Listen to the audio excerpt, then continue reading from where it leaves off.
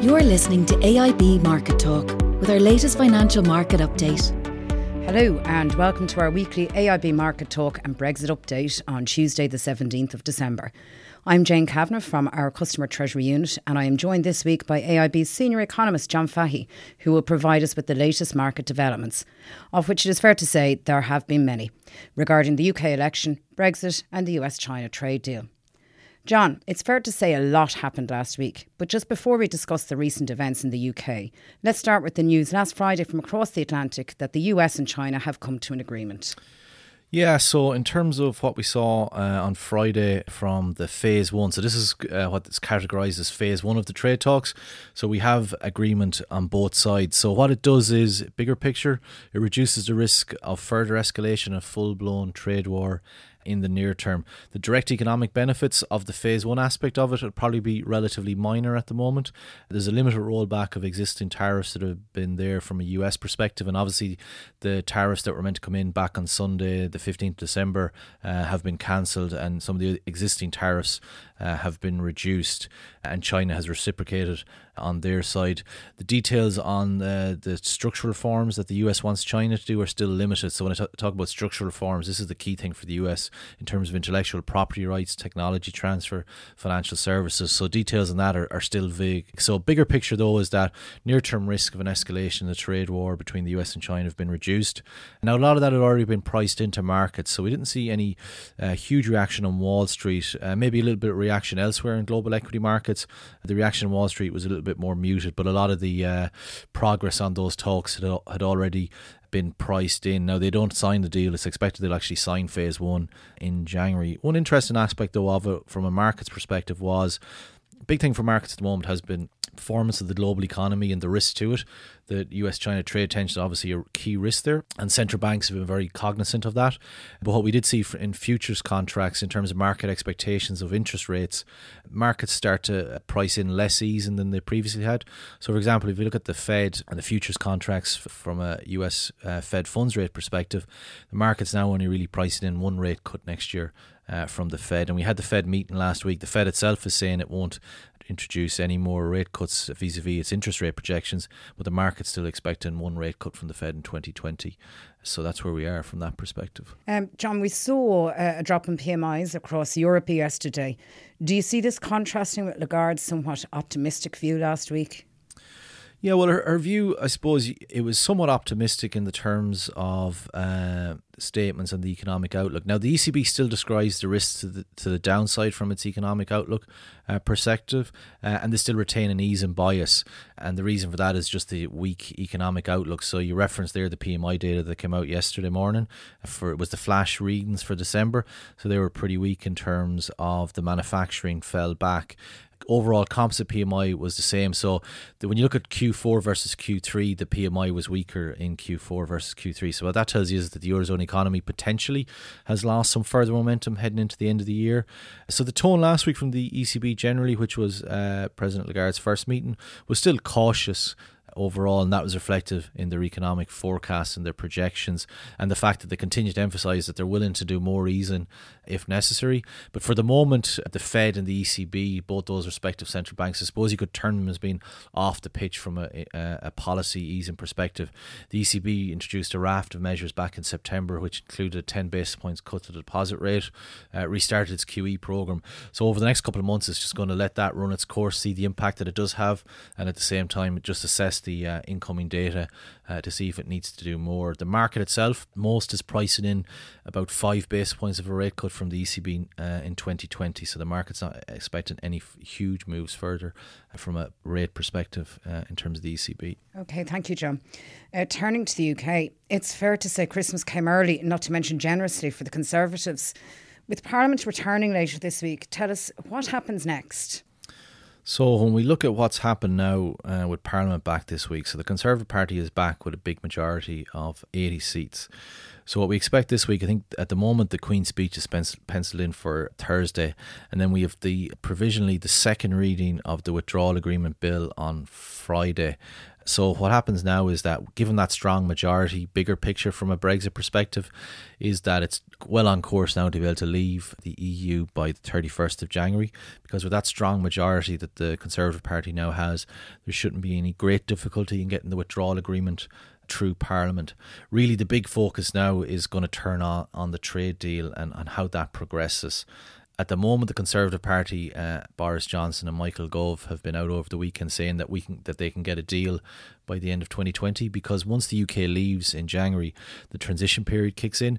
So for all intents and purposes, what the transition period means is that even though the UK would have left on January 31st, for all intents and purposes, it will still participate in the single market and the customs union. In other words, for businesses, from a day-to-day viewpoint, there's no change in its relationship or its procedures with doing business with the UK. But the timeline that they're suggesting at the moment is very ambitious, and all will depend on what level of control the UK wants to take back from the EU in a trade perspective. The more control the UK wants, the less of an integrated, comprehensive trade deal it can get. So the only feasible way really it could get a trade deal within that time period is if it goes at the opposite end of both spectrums of a trade deal. If it was a very limited type trade deal, it might be able to negotiate that, or if it went for a trade arrangement that basically mirrors everything that's existing at the moment.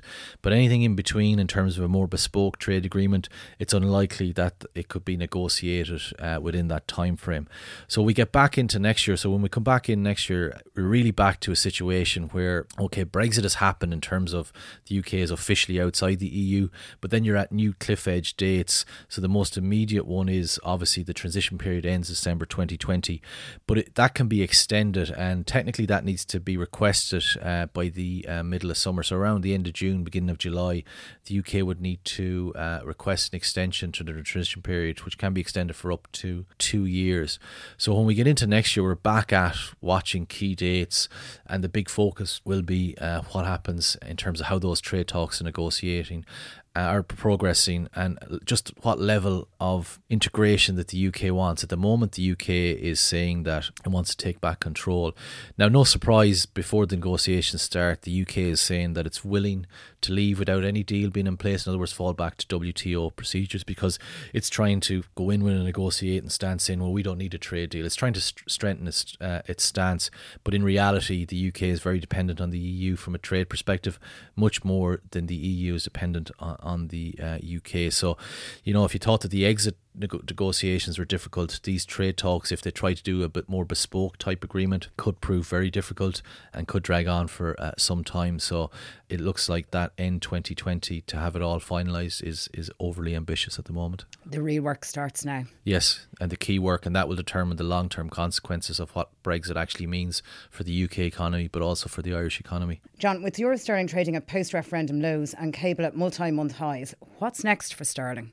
When we looked at what happened on Friday, it was interesting enough. So we got an initial boost kind of overnight as the election results came in, and it was pretty clear once the exit poll happened at 10 o'clock on Thursday night. Obviously that showed strong result for the Conservative Party. So we saw sterling strengthen a little bit further, but it was interesting though on Friday then that it gave up some of those gains. So the 83p mark for euro sterling was a key level we've called out of support, and that's largely held. So we briefly traded below that. So in the aftermath on Thursday night, Friday morning, euro sterling got to a low of just below 83p, 82.78p. But since then it's kind of gone back up around the 83p mark. And that's because I think now the focus markets now, a lot of the result, a lot of it had already been priced in given the opinion polls that have been there. So if you think where we've come from 80, 90p down through the range there down towards 83p. So, and that a lot of that progress happened as the opinion polls were coming in, because what the market wants is the market wants certainty. So it's got certainty now in terms of strong Conservative majority, withdrawal agreement can get through.